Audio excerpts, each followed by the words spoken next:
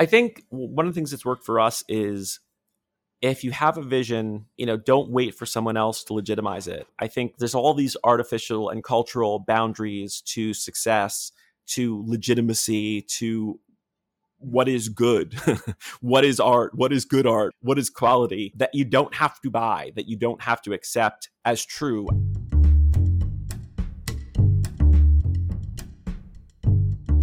This is Art Is, a podcast for artists, where we brainstorm the future of the art world and the creative industries. Today, I'm sharing a very exciting conversation with Joshua Bernard, all about LUMA, the projection mapping festival happening in downtown Binghamton, New York. First of all, if you're in the greater New York area, please check it out. It's free and happening very soon, on September 10th and 11th. Follow the link in the episode description to register your free ticket now. In this episode, Joshua tells us all about projection mapping, what it is, why it's such an innovative and creative medium, and what drew him to it in the first place. We delve into the specifics of the international roster of artists exhibiting at LUMA this year, along with how he and his co-founder have dealt with the challenges of COVID. One of the things I was really excited to talk to Joshua about was how one goes about starting a festival in the first place, and how he and his team navigated the process of building a global event in a small town. We delve into how he developed the many necessary sponsorships and partnerships, and how he sees the landscape of creative festivals evolving. Joshua's passion and enthusiasm is energizing, so I hope you enjoy this conversation as much as I did. Just one thing before we start. When you have a minute, please leave Art Is a rating and review in Apple Podcasts. It really helps other emerging artists and creatives find us. And if you feel like making a financial contribution to the work I do, you can donate through the link in the episode description. Thanks so much. My name is Joshua Bernard, and I'm the co-founder of LUMA Projection Arts Festival and director of operations. LUMA is a art meets tech meets storytelling festival. We focus primarily on projection mapping, but not solely on projection mapping. And projection mapping is really the art of transforming 3D objects through the use of projected light. We often use, but not always use, computer animation to achieve that effect. But what it looks like really is we take over a small city in upstate New York, we close it down, and it's like walking through an outdoor art gallery. And as you walk through, all of the buildings transform around you. And it's a magical experience, because all of the light is cut off except for the light projected on the buildings. So it literally looks like the buildings are physically transforming. They can collapse before your eyes or reassemble themselves. A city hall can transform into a palace. It's the limits to it are really only the limits to the storyteller's imagination and their technical ability. I live in upstate New York, in Binghamton, New York, and I'm originally from right outside of the New York City area, a suburb of New York, North Jersey. And I moved up to Binghamton because I was working in radio, and you got to move to a smaller market to get on air. I didn't know that I'd really love small town living, and I did. So I stayed here. Now, what I discovered, having never lived in sort of a small American city like this before, and Binghamton is sort of a Rust Belt city, some of the industry isn't what it once was, is that there were a lot of great things happening in this town, and it was sometimes difficult for folk in and around the town to really acknowledge what the strengths were. And it sometimes takes folks from the outside to really capitalize on what really works about a city. And so that's really what me and my business partner, Tice, really set out to do. As I said, I was working in radio at the time, and I started planning these events downtown to help with downtown revitalization, which was a trend that was happening outside of me. Obviously, there were lots of people working on that sort of thing, but that was my way of pitching in, was by working on some event planning. And as downtown redeveloped, we started to look for something that was unlike anything anyone had experienced in the region. So downtown was doing well, and then we tried to bring in some tourism from cities that were 1 hour away, Syracuse, if you know where Binghamton is, Wilkes-Barre, Scranton, other regional cities. And we discovered that a lot of the stuff we were doing was being done in other places. So we started to search for something that was truly unique. Now, we also wanted to capitalize on the strengths of the region. Part of what was revitalizing downtown Binghamton was this great art scene. We had independent artists that were buying up buildings downtown that were turning them to galleries. We had something called a First Friday Art Walk, where all the galleries were open. It was just really reacquainting people, rebranding the city. And we loved that. And we wanted to bring that to a larger number of people. So we thought, okay, it's got to capitalize on the art scene. We also have this great downtown restaurant scene. And we've got this great university here with all of these students with great tech skills. So how can we bring all this stuff together? And my business partner, Tice Lerner, said, what do you know about projection mapping? And I didn't know a lot at all. But I went online, I went to YouTube, and I searched projection mapping. And I just found immense, amazing, mind-bending pieces of art that have been recorded generally all over Europe. Projection mapping is really big. There's a big festival in Australia. And I was just really inspired by what was done. And I said, is anyone really doing this in the US? And there was some sporadic here and there activity happening, but no one had really organized a sustainable annual festival to celebrate projection mapping in the way so many in Europe had. So we said, this could be our thing. And it turned out to be something that really resonated with an awful lot of people. And I think one of the advantages of being in a small town is the accessibility of talented people.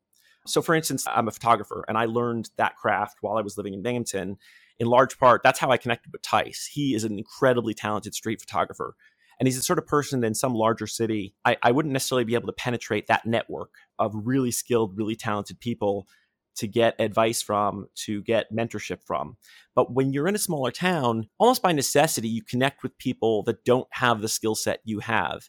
And you build these connections, and folks that with talent are way more accessible than they would be in some other context. And what it does is it gives you the willingness, the sort of courage to take risks in ways I don't think you would in a more established city where everything you might try to do, there is somebody that's been doing that for 30 years and been doing it well.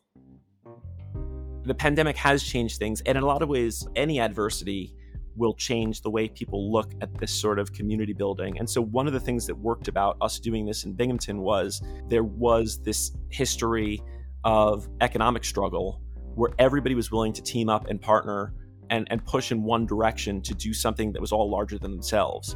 And that can be harder someplace that has no struggle, that has no strife, and except for your individual struggle or strife maybe. But to go to a place where everybody really wants to see something happen can really be to your advantage sometimes too. I think the whole world is like that right now, given COVID, right? Could you take us back into your world and how it began and how you mobilized the community of Binghamton? We began Luma in 2015. At the time, I was working in public media and had an idea for a project I wanted somebody to support that was the CEO of a local credit union. And I initially had a meeting with, his name was Ty Muse from Visions Federal Credit Union, to discuss this other project, which he was interested in. But he also said to me, he's like, I've been watching your work in the community outside of your day job, and you do some really creative stuff, and some of it's really innovative. Like, what is the project that you've always really wanted to work on but haven't had support to do? And we had happened to be talking about this idea, this pipe dream at the time, to do a projection mapping festival. And to have somebody ask us that question at that moment, that's sort of a dream, right? Hey, I have a pool of money to support cool creative projects that are going to build the community, and you happen to know of one. In fact, you've been thinking about doing one but never thought you could get funding for it. And so it was just sort of fate to have that question asked in that moment. And that began it all. In a lot of ways, when we talk about sponsorship, when we talk about financial support, if you can find someone that is connected in a community that is well established, that is respected, that is going to get behind something in a big way, it's sort of obvious, right? It sort of goes without saying that some of the chips are going to fall into place as a result of that. And that's what happened after that. This was sort of a pipe dream until somebody came along and said, hey, actually, this might be something that people would fund. And I don't think it happens for a lot of people that way, but I think we were lucky. In the very beginning, look, it is a small town and the funding sources can be a little bit more limited. So we had to start a little bit smaller. And in a lot of ways, we sort of had to reinvent the wheel as kind of a dress rehearsal. What do I mean by that? We couldn't bring in projection mapping companies from all over the world in year one. We had to figure out how to do it ourselves. We had to team up with local artists that had experience with computer animation, for instance, but had never done projection mapping. And we started by projection mapping my kitchen cabinets. And we said, okay, this is how this is done. So year one and year two was really us trying to get to the level of some of the festivals that we respected and were well established. Once we were proven, though, once we had this proof of concept, we could go back to our supporters and say, look, the idea here was to build something that didn't exist regionally, but beyond that could compete on the world stage, was something that was as good, if not better, than other folks that were doing similar events internationally. And so people had enough respect for what we had done so far that they were willing to help take us to the next level. and we started looking all over the globe for the best projection mapping artists. And we made a list and we called them one at a time. And it turned out that many of them were really excited that somebody was doing this in the United States, because this was a place they had really hoped would get more into the projection mapping scene and hadn't yet really delved in full scale. Before we go any further, could you explain a little bit in more detail what projection mapping is and what are the tools and technical parts involved? I'm going to give you the very technical definition of projection mapping first, and then I'll give you the more interesting definition in my mind. Projection mapping is the art of mapping onto any surface that is three-dimensional. So unless you're projecting on a wall or a movie screen or some standard surface where you don't really care what the shape and size of it is, you are projection mapping. You can projection map onto a cube, you can projection map onto a small sphere, onto a miniature action fighting figure. Anything that's three-dimensional that you're projecting onto, you are participating in the art of projection mapping. The most popular form that is done in public, and the form we really embrace, is architectural projection mapping. And so it's projecting largely on the surface of buildings. We have a lot of historic buildings in Binghamton that have lots of really cool, ornate architectural features that the artist can play with. And usually what you do is you start by creating a 3D model in an animation program, the object you're going to projection map onto, in this case, the facade of a building. Once you've created that model in 3D modeling software and then import it into an animation software, well, then you can manipulate that model in any way. You can transform it in any way you can imagine. The texture, the shape, the color, the architecture itself can move, can transform over time. You can give it life. And you can tell a story, which is really what we encourage our artists to do, which is this is supposed to be a narrative experience. It's supposed to be an emotive experience. It's not just supposed to be sort of fireworks. It's supposed to be a story from beginning to end, even if it's a more abstract story, and it's supposed to affect the audience in one way or another. That's really what we push our artists to do, is take it beyond the kind of fireworks, the special effects of, ooh, isn't it cool we're transforming the building. Now, the trick here is when you do this, when you present it in person, is you want to eliminate all ambient light on the building. You get the lights as dim as possible in the region of the building, and then the only light that's going onto the building is the projected light. And so you can imagine, if you control all the light, you can transform the building in a way that is sort of magical, because as you take away lights on various parts of the building vanishes. So it really gives you full control over the visual effect. Some people describe it as almost augmented reality without the need for special glasses, because you are doing something that is impossible, that is magical, that is transformational, that defies the physical world, except all you're using is projected light. I'd love to hear how the local community responded to this kind of work. I think our artists love coming to Binghamton in part because they're reaching audiences that they never reach. They're used to urban audiences. They're used to tourists coming through the city. They're used to people that travel. This is a little bit of a different crowd, and they love that because they're reaching people that their art never reaches, which is, I think, exciting for me as a member of the community to be able to bring it to people, and exciting to the artists as, I don't know, they feel like they can only reach X percentages of the population that are going to come to a festival if it's only held in a major metropolitan city. And this, in fact, is sort of bringing the art to folks that might never travel to do that kind of thing. But people do travel from all over the world to come see Luma as well. So it's this great mixing of populations. So our curator really for the project is Tice Lerner, my partner, and he makes a real effort, I think both of us do, to present different kinds of work such that there is something at Luma for everyone. There are pieces that are far more accessible. There are pieces that are far more experimental.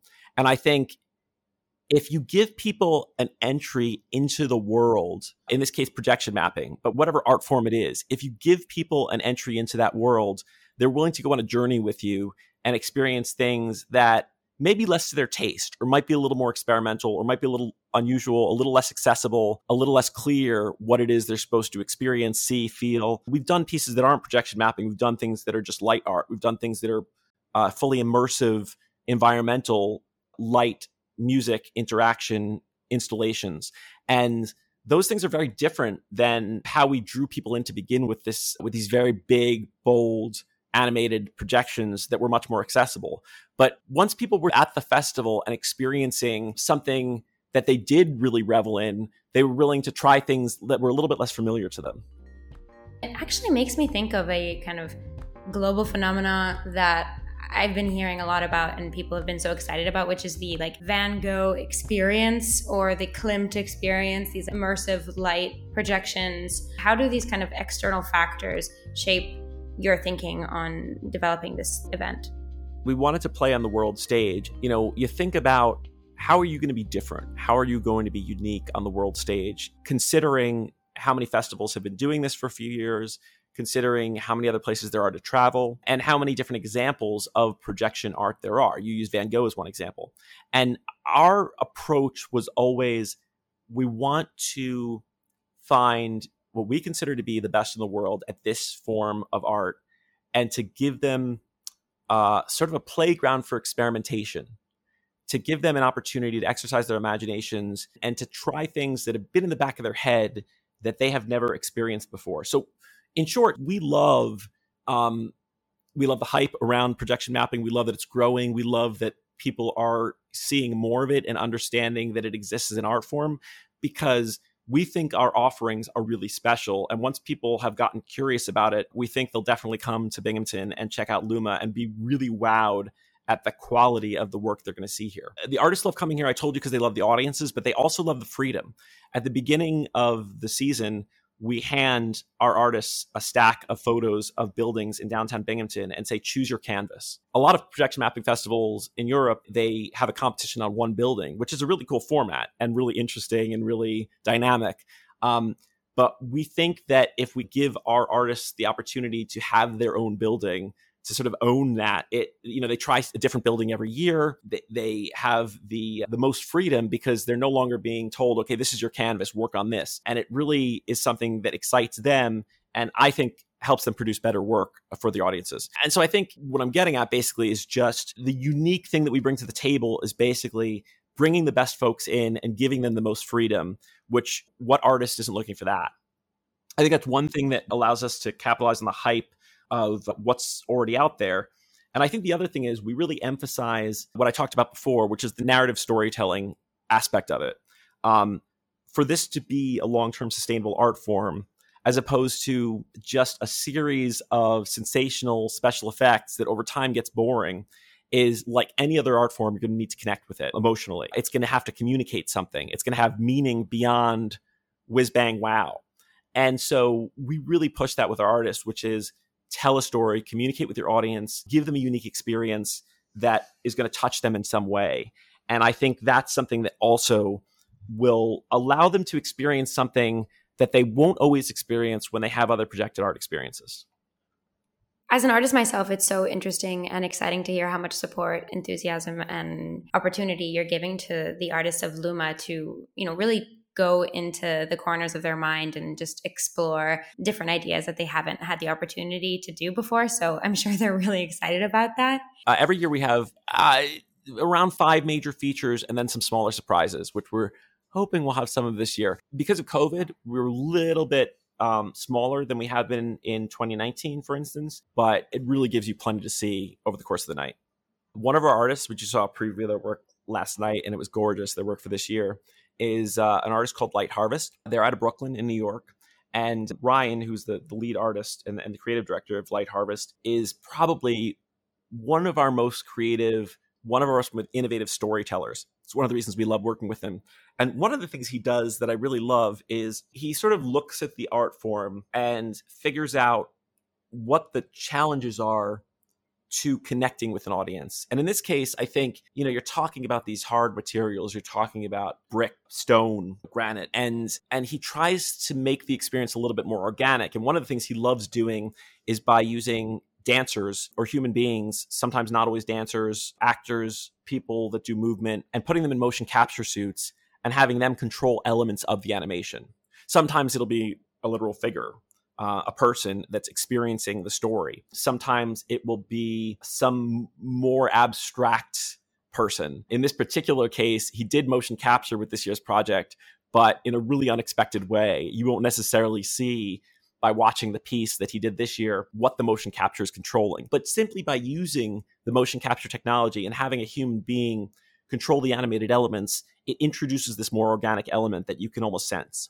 That's Light Harvest, who will be appearing this year. Max Intensity, I think, really specializes in spectacular meticulously drawn, meticulously rendered, meticulously mapped projection mapping. They really know how to transform every element of the building and in really exciting ways. And they'll use every physical feature that they see and integrate it into the art. And that really is when this thing comes alive. And Max Intensity will be presenting a new work again this year. They're really a crowd favorite. We have an artist called Scylla Sveta, which is this will be their Binghamton and Luma debut this year. They are out of Moscow and have really shown at projection mapping competitions and light installation events all over the globe. And their piece this year is actually based on Edgar Allan Poe's The Raven. And in addition to being based on the work of an author that I really love, they're also doing a competition, as they call it, between human designers and artificial intelligence. So the first half of the projection mapping is created in a very traditional way by projection mapping artists, and the last half is generated entirely by artificial intelligence. And so we'll be really excited to see what that experiment comes out like. We're working with an artist that we worked with the first time in 2019 called Freckled Sky. And Freckled Sky has been on America's Got Talent twice. They've designed a number of stage shows for Eurovision. And they really like stretching the boundaries of the interaction between live performance elements and projected elements, computer animated elements. And they'll be doing that again this year with a project they call The Invisible Showman, which I can't tell you too much about at this point. And I'm missing one artist. Yes, of course. Mindscape will be joining us for the first time this year. They have really been a festival award winner all over the world, and they focus on these competitions, and they're really just loved by audiences all over the globe. People keep asking us, when are you going to bring them in? When are you going to bring them in? And this will be our first year working with them. We're really excited. They're a group out of Romania that we're excited to have on the roster. I'd love to hear a little bit about how you've actually navigated, the challenges of COVID, but also just the generic challenges in general of building and growing a festival. I know that so many people are interested in this creative medium, and the idea of bringing people together who all love art and projection mapping or music or even, more traditional exhibitions. So perhaps you could bring us into maybe a bit more of the detail of how you go about starting a festival. Yeah, I think one of the things that helped me was I already established a local reputation among potential funding sources, business leaders in the area, that they knew my work, they respected my work, and so it made it a little bit easier to pitch a really outside the box idea. So I think that's something that really helps you, is you have a community of funders that you've established some sense of respect with, or you partner with someone who has that. I think growing it over time has been challenging in a community this size. One of the things you'll note about Luma, what's interesting, is if you go look at another festival on the scale of Luma, you might see a list of 5 major sponsors really highlighted. And that's where all the funding comes from. If you go to Luma's website, you're going to see that over time, we've had over 100 sponsors. And so it is much more like mom and pop funded, if you will. We have some larger sponsors, there's no question. We're really excited that we're presented by our title sponsor, IBM, this year. Our technology partner since 2019 has been Panasonic. So those things have come over time and have been really exciting for us, obviously. But when we first started out, it was a heavy lift, but there were a lot of people that pitched in. We do a Kickstarter every single year. One of the reasons we do that is we need the funding, obviously. But then on top of that, we demonstrate the passion for the project to our other funders. They respect that many people are willing to pitch in their own cash to make Luma happen every year. And it's one of the reasons that they want to put their name on the event. As for challenges during COVID, we felt like we had a special responsibility, because we were not just artists, but technologists, to be able to hopefully keep artists working during the pandemic. And so we teamed up with a local opera company, Tri-Cities Opera, that really does national quality work. And we produced the world's first live streaming virtual reality opera. And it was a really exciting project. It was called Miranda, a steampunk opera. We worked with an amazing composer, Kamala Shankaram, an amazing director. I mean, it's just a great team of creatives that were more in the world of opera, that were very excited and comfortable with. I should say Kamala is super comfortable with doing high-tech work and has done a lot of it in the past. Some of the creative team less so, but it was that amazing partnership of working together that allowed us to make something that no one had ever done before. It earned Luma its first New York Times review, which was pretty exciting. And it was probably the first time in history that the New York Times had ever reviewed a theater opening out of Binghamton, New York, which was fun. We saw the opportunity to do something in a moment when no one else could quite figure out how to get it together, for very good reason, just because we thought we had the unique tool set to make it happen, and also a responsibility to pay back the artists who couldn't do it on their own because they didn't necessarily have the technical skills and weren't working during that time. And so we had an entire cast of singers here in Binghamton, and everything was socially distanced. Everything was best practices for having any sort of office work done during COVID. All of the performers were in motion capture gear and interacting in real time, even though they weren't in the same space. We try to hold our festival as an opportunity for people to experiment, to work outside the box, and to do things they've never done before. A lot of our artists do commercial work as well. And this is their moment to take risks. And we like to hope that a festival environment is the place where you take risks and push things forward, because why not here? Where else would you do it? That's what it should be if we do it right. And that's our value to our audiences too, is to come and see something you've never seen before, because no one's tried it before, because no one's wanted to risk it in maybe on a larger, more prominent stage in a more commercial context. It's all about pushing whatever art forms are being incorporated forward. And as I said, we started in projection mapping because it was an area that was undeveloped in the United States, but we've presented all sorts of art meets tech projects. And we've partnered with the most traditional artistic organizations. We've partnered with opera companies. We've partnered twice with the Binghamton Philharmonic with a full orchestra. We've worked with traditional cartoonists. We've worked with programmers. It really is all about bringing all of these different things to the mix and working without the limits of genre, of medium.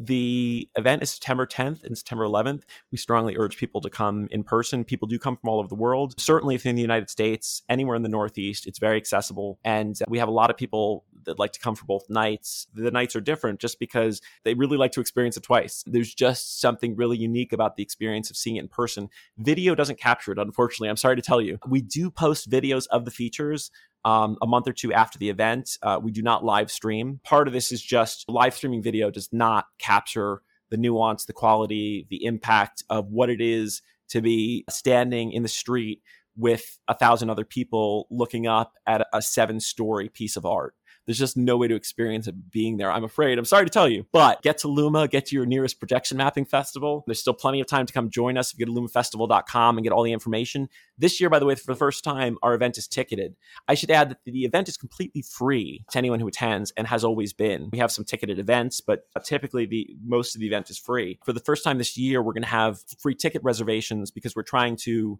limit the capacity due to COVID and make sure everyone stays safe. But in a typical year, you don't even have to get a ticket. You just show up. This year, you have to go to lumafestival.com and make sure to make your reservation, in advance of the event up to the day of. I think one of the things that's worked for us is if you have a vision, don't wait for someone else to legitimize it. I think there's all these artificial and cultural boundaries to success, to legitimacy, to what is good, what is art, what is good art, what is quality that you don't have to buy, that you don't have to accept as true. I mean, one of the things that we had to reject to even bother is this idea that good art will not come from upstate New York, right? High quality, world-class festival cannot be built in upstate New York. We started by, we had two choices. We could either accept that premise and not bother, or reject that premise and build what we built. And we rejected the premise, and lo and behold, it turned out that piece of conventional wisdom wasn't true. And I think there's a lot of conventional wisdom that holds us back as artists. And I think that you should be prepared to question everything in terms of the pathway forward if you don't instinctually believe that it's so. If you have a feeling that everyone is accepting something and you're seeing right through it. Thank you for listening to Season 2, Episode 13 of Art Is, a podcast for artists. This week, I'd like to thank our lovely guest, Joshua. Check out the episode description for resources and more on this episode, including where to learn more about Luma and book your ticket for September 10th or 11th. We will also be sharing some amazing photos from the festival on our Instagram, so go follow Art Is Podcast. Thanks so much for tuning in every week. I really appreciate you listening and your continued support. See you next week for the final episode of Season 2.